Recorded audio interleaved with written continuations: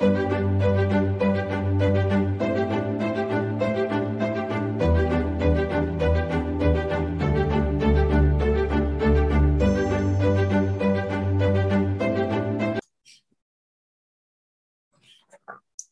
Power, Chapter 2, The Psychology of Faith.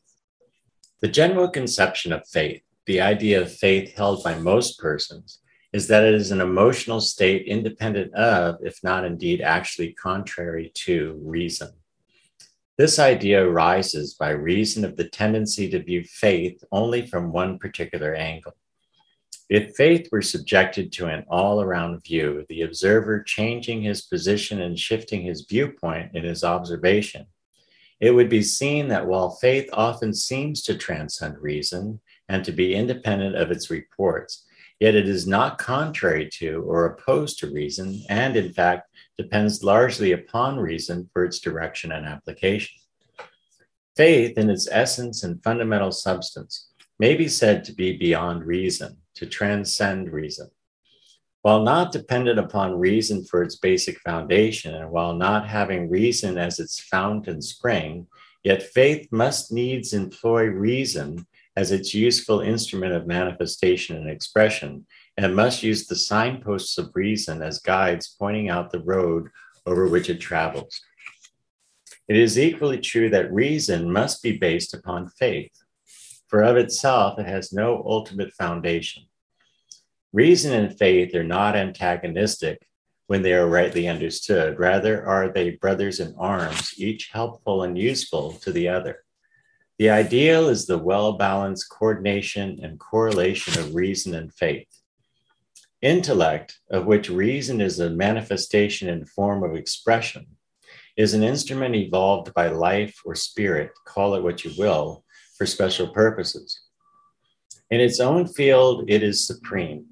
But its own field is a limited one, though this fact is not generally recognized. There are other fields of mentation in the vast domain of life or spirit. When intellect is pushed beyond its limits, it becomes dazed and confused and seems to lose its normal powers. As Bergson has strikingly pointed out to us, there are things which reason of itself could never know, yet which, when discovered by intuition, require the use of reason to manifest efficiently. Likewise, though intuition knows these things by reason of its essential nature, very often the knowledge is not raised into consciousness until reason demands to be furnished with it. When reason recognizes this fact and is willing to call upon intuition for these reports and to apply them when thus revealed, then and then only does reason rise to the greatest heights of attainment. So in the same way, only when intuition recognizes reason as its most effective instrument of manifestation does intuition proceed properly and efficiently along the road of practical accomplishment. The intellectual pride which seeks to banish intuition from the field of thought and which strives to make reason the sole occupant of that realm, it is one-sided and as illogical as is that anti-intellectual tendency which would exalt intuition and faith to the position of absolute rulers of the domain of thought, denying to reason any right of entrance to it. These are twin errors, each one insisting upon gazing at but one particular side of the shield while refusing to walk around it so as to perceive its reverse side. The truth of the matter, as indicated in the above statements, is not generally recognized. There are many, of course, who see that faith is more or less inefficient unless reason is called in to aid and direct its expression and manifestation. The examples of the effect of blind credulity and unreasoning faith are numerous and are readily recalled as illustrations of the need for reason in the manifestation of faith. The intellectualists seem to have the matter all their own way at first sight, but a little closer examination will reveal the other side of the question, the twin truth. For when we demand to be shown the roots, basis, and foundations of reason, we are reluctantly pointed to what? Faith. All deductive reasoning is based upon a premise or proposition. The major premise is the sacred truth upon which the deduction is made. There is always the tacit assumption that the truth of the major premise is axiomatic, i.e., self-evident, and not requiring proof, argument, or demonstration. If this be admitted, the subsequent reasoning is mechanical and almost mathematical in its certainty. But when one claims that the person asserting the premise or proposition is begging the question, i.e., assuming without warrant the truth of the premise, or tacitly implying that it is accepted or not disputed, when the objecting one states, "I dispute your major premise," then the trouble begins. The burden of proof in logic rests upon the person advancing the premise or proposition, and he then may be called upon to prove the truth of his premise or proposition. When such person attempts to furnish such proof and to support it by a logical argument, he simply shifts his position a step or two backward. When that step is reached, he halts and recommences his argument. How? By advancing another premise or proposition, usually another major premise, which he assumes to be axiomatic or self-evident. If this be objected to, he must begin retreat and erect another line of entrenchments, and so on, and so on, and so on. If the opponent be sufficiently persistent and determined, this retreat is continued indefinitely, unless the first man disgustedly discontinues the argument and refuses to play. This, of course, being his right, and in no way being a confession of defeat or in any way a victory for the skeptical opponent. The discussion simply is off in such case. All this brings us to the point where we perceive that sooner or later we reach a stage in reasoning in which there is something taken for granted, something assumed for the purposes of the argument, something which has not as yet been proved, but which is to be employed as the basis of the proof of something else. In short, something which is based on faith, expressed or implied. That basis of faith, however, need not be blind faith or unreasoning credulity. It should indeed not be so. It may be, and usually is, something which seems reasonable and not inconsistent with reason, but nevertheless, it is accepted by an act of faith, as logic defines that term, for it is not positively known, nor has it been proved logically. There is no escape from this conclusion, disagreeable as it may be to the extreme intellectualists. The better the logician, the more freely will he confess to this fact of logic. It is usually only the amateurs who seek to dispute it. Leaving the field of formal logic and entering that of practical logic of everyday thought and life, we find the same state of affairs existing. The most important reasoning of the practical everyday life is based upon faith. We do not know positively that the sun will rise tomorrow morning. All we know is that in the history of the race, the sun always has risen in the morning, and we believe that it will continue the practice on the morrow. But we do not know absolutely that such will be the case. We cannot prove it absolutely by argument, even by mathematics, unless we admit the existence of universal law or the law of causation, whereby the same causes under the same conditions will produce the same results.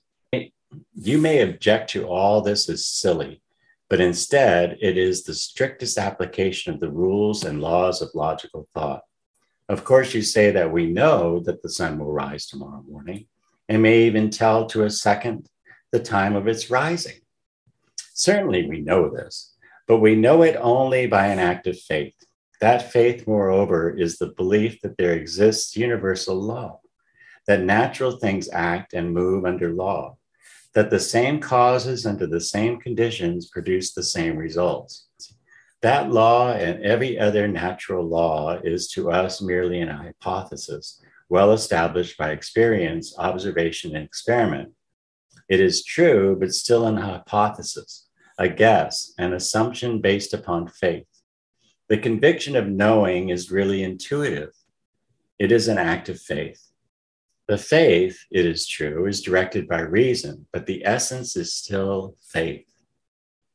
Science, that supposedly cold intellectual school of thought, has its foundation in faith, though it is usually thought to turn its back upon faith and to stand upon the solid rock of reason and intellect. Its laws at the last are merely the way things work, which means the way that observed things have been found to work in the past, the habit of procedure observed by nature. The law of causation is a tremendous statement of faith. The laws of chemistry, the laws of physics, these are statements of faith. The molecules and atoms of matter have never been perceived by the senses. They are unknown so far as sense knowledge is concerned. Things act as if molecules and atoms exist, so we assume that they do exist. We take them on faith. The keenest minds in science admit this. They frankly state that of the ultimate nature of things, we know absolutely nothing. Science adopts hypotheses by acts of faith.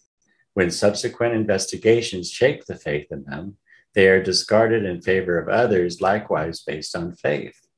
Faith blended and harmonized with reason, but not blind faith or unreasoning credulity, is the faith of science. The combined hypothesis of science, raised to the dignity of principles and laws, in many cases constitute the creed of science, i.e., that which begins with the statement, I believe in, etc. This creed, like all others, is a confession of faith, faith directed and regulated by reason. It is true, but still faith.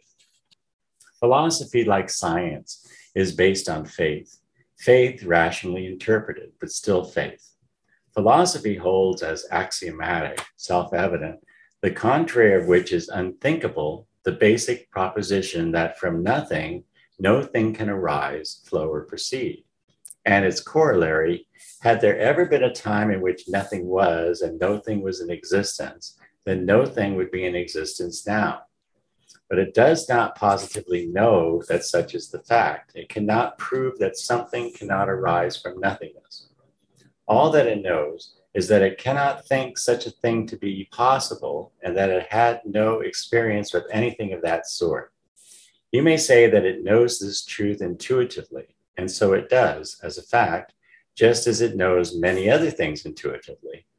But that which is the report of intuition is a report arising from fields of mentation outside those of reason, though the reports are not necessarily conflicting with or opposed to each other. All intuitive knowledge is belief based upon faith at the last. Geometry is an exact science, yet it is based solely upon certain laws and principles which are accepted by faith, for they cannot be proved absolutely by reason.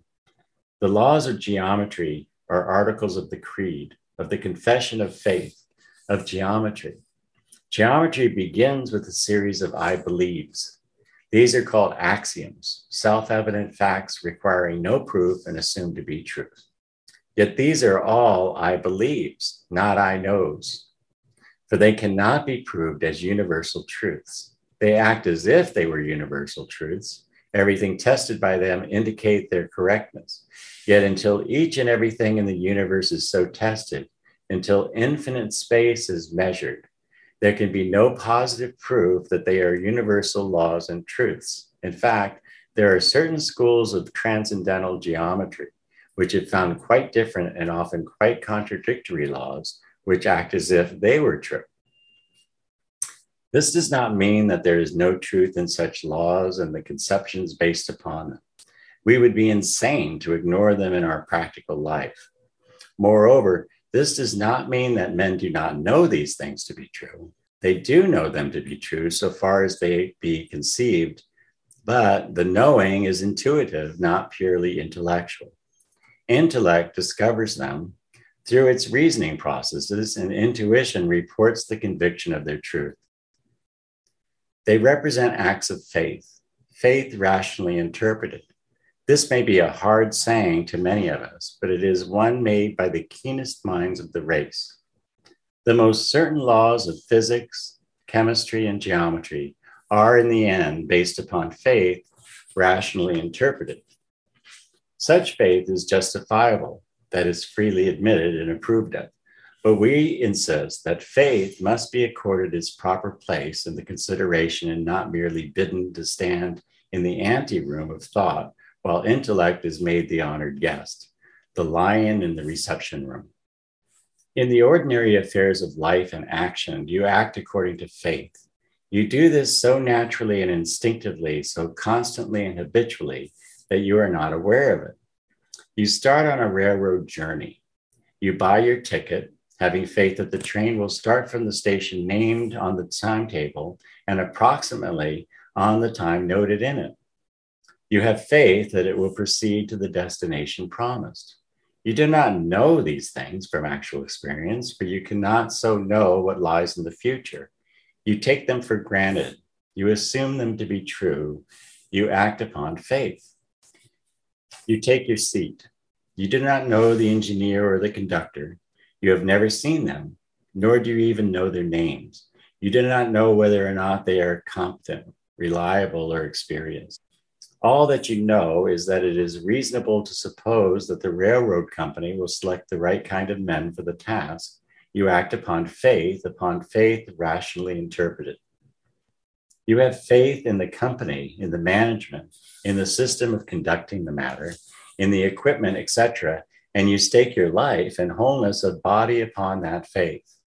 You may say that you only take a chance in the matter, but even so, you manifest faith in that chance, or else you wouldn't take it. You wouldn't take a chance of standing in the path of a rushing express train or of leaping from the Eiffel Tower, would you? You manifest faith in something, even if that something be no more than the law of averages. You place your money in a bank. Here again, you manifest faith rationally interpreted. You sell goods on credit to your customers, faith again. You have faith in your grocer, your butcher, your lawyer, your physician, your clerks, your insurance company. That is to say, faith of some kind or of some degree, else you would not trust anything whatsoever to them. If you believe that a man is dishonest, incompetent, or insane, you do not place confidence in him, nor trust your affairs or interests to him. Your faith is in his wrongness and not in his rightness. But it is faith, nevertheless. Every belief short of actual positive knowledge is a form or phase of faith. You may say that those things denote not faith, but rather confidence or expectation of some degree. This is merely changing the terms, but not the meaning. In the preceding section of this book, we have shown you that the very essence and substance of the present usage and meaning of the term and concept faith is confident expectation. The expectation may not be very pronounced. The confidence may be limited, but nevertheless, it is confident expectation of some kind, form, phase, or degree. Even the belief that some undesirable and feared thing may happen is the negative phase of faith. Fear is a form or phase of faith mingled with the negation of hope. Fear and hope are both forms or phases of expectation. When raised to the degree of confident expectation, they are markedly forms of faith. You have the faith that if you step off a high building into space, you will fall and be injured, perhaps killed. This is your faith in the law of gravitation. You have a similar faith in certain other physical laws. You have the confident expectation that evil results to you will follow certain courses of action concerning these physical laws. You have faith that poisons will injure or destroy your physical body, and you avoid such. You may object that you know these things, not merely believe them, but you don't know anything directly and immediately until you experience it, and you cannot experience a future happening before its time. All that you can do concerning each and every future experience is to believe certain things concerning it, and that belief is nothing else but faith, interpreted more or less rationally and correctly. You do not know certainly and positively by direct experience or by pure reason a single thing about the happenings of tomorrow or of some day next week or of the corresponding day of next year. Yet you act as if you did possess such knowledge. But why? Simply because your faith in the law and order of the universe, of the operation of the law of causation, whereby effects follow causes, of the law of probabilities or the law of average, or of some other natural law. But your knowledge of and belief in such laws are but forms of your faith, i.e., confident expectation that things will work out according to the rule observed in past actions. You cannot get away from faith in your thoughts and beliefs concerning the present and the future any more than you can run away from your shadow in the bright daylight. Without faith rationally interpreted, without confident expectation in at least some degree, there could be no rational action or procedure.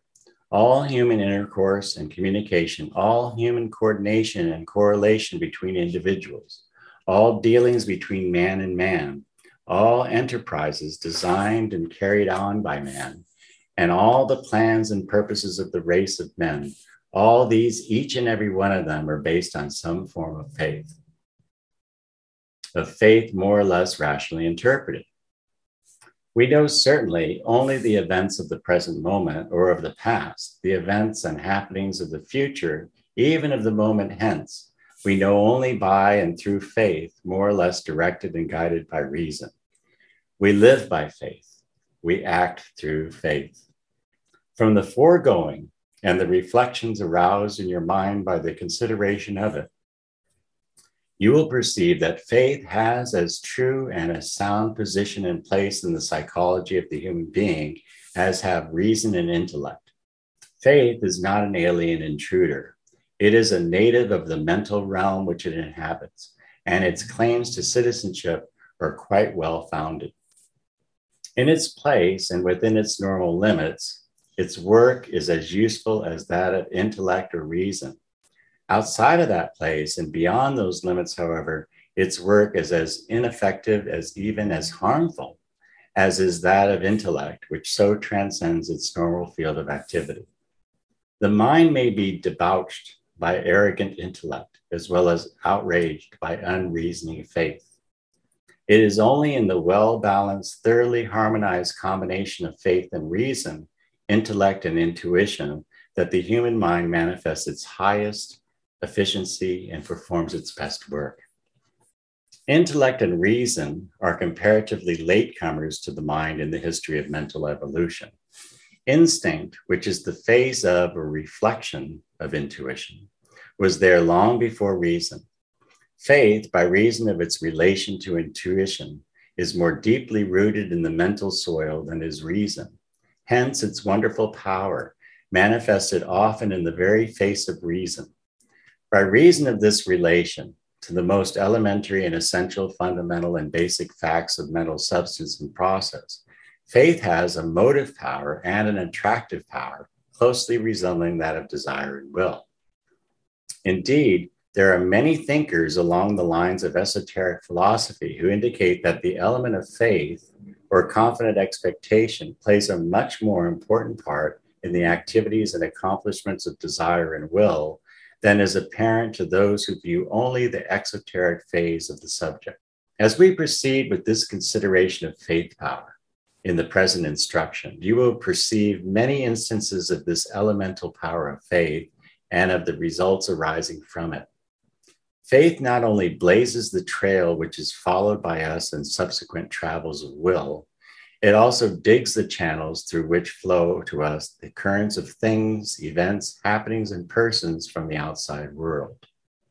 Well did the ancient sages accord to faith an equal position in the mental trinity with desire and will, respectively. Insistent desire, confident expectation, and persistent determination. Desire, faith, and will, truly a trinity of personal power. Without the confident expectation, there will be no kindling of the flame of insistent desire, no application of the steel of persistent determination. Unless faith expresses itself in the confident expectation of the obtaining or attainment of the thing desired and willed, then will desire find it difficult to want it hard enough, and will find it impossible to persistently determine to obtain it. Desire and will depend upon faith for their inspirational forces. By means of the latter, the energizing forces of desire and the dynamic forces of will are inspired and vitalized and have the breath of life breathed into them.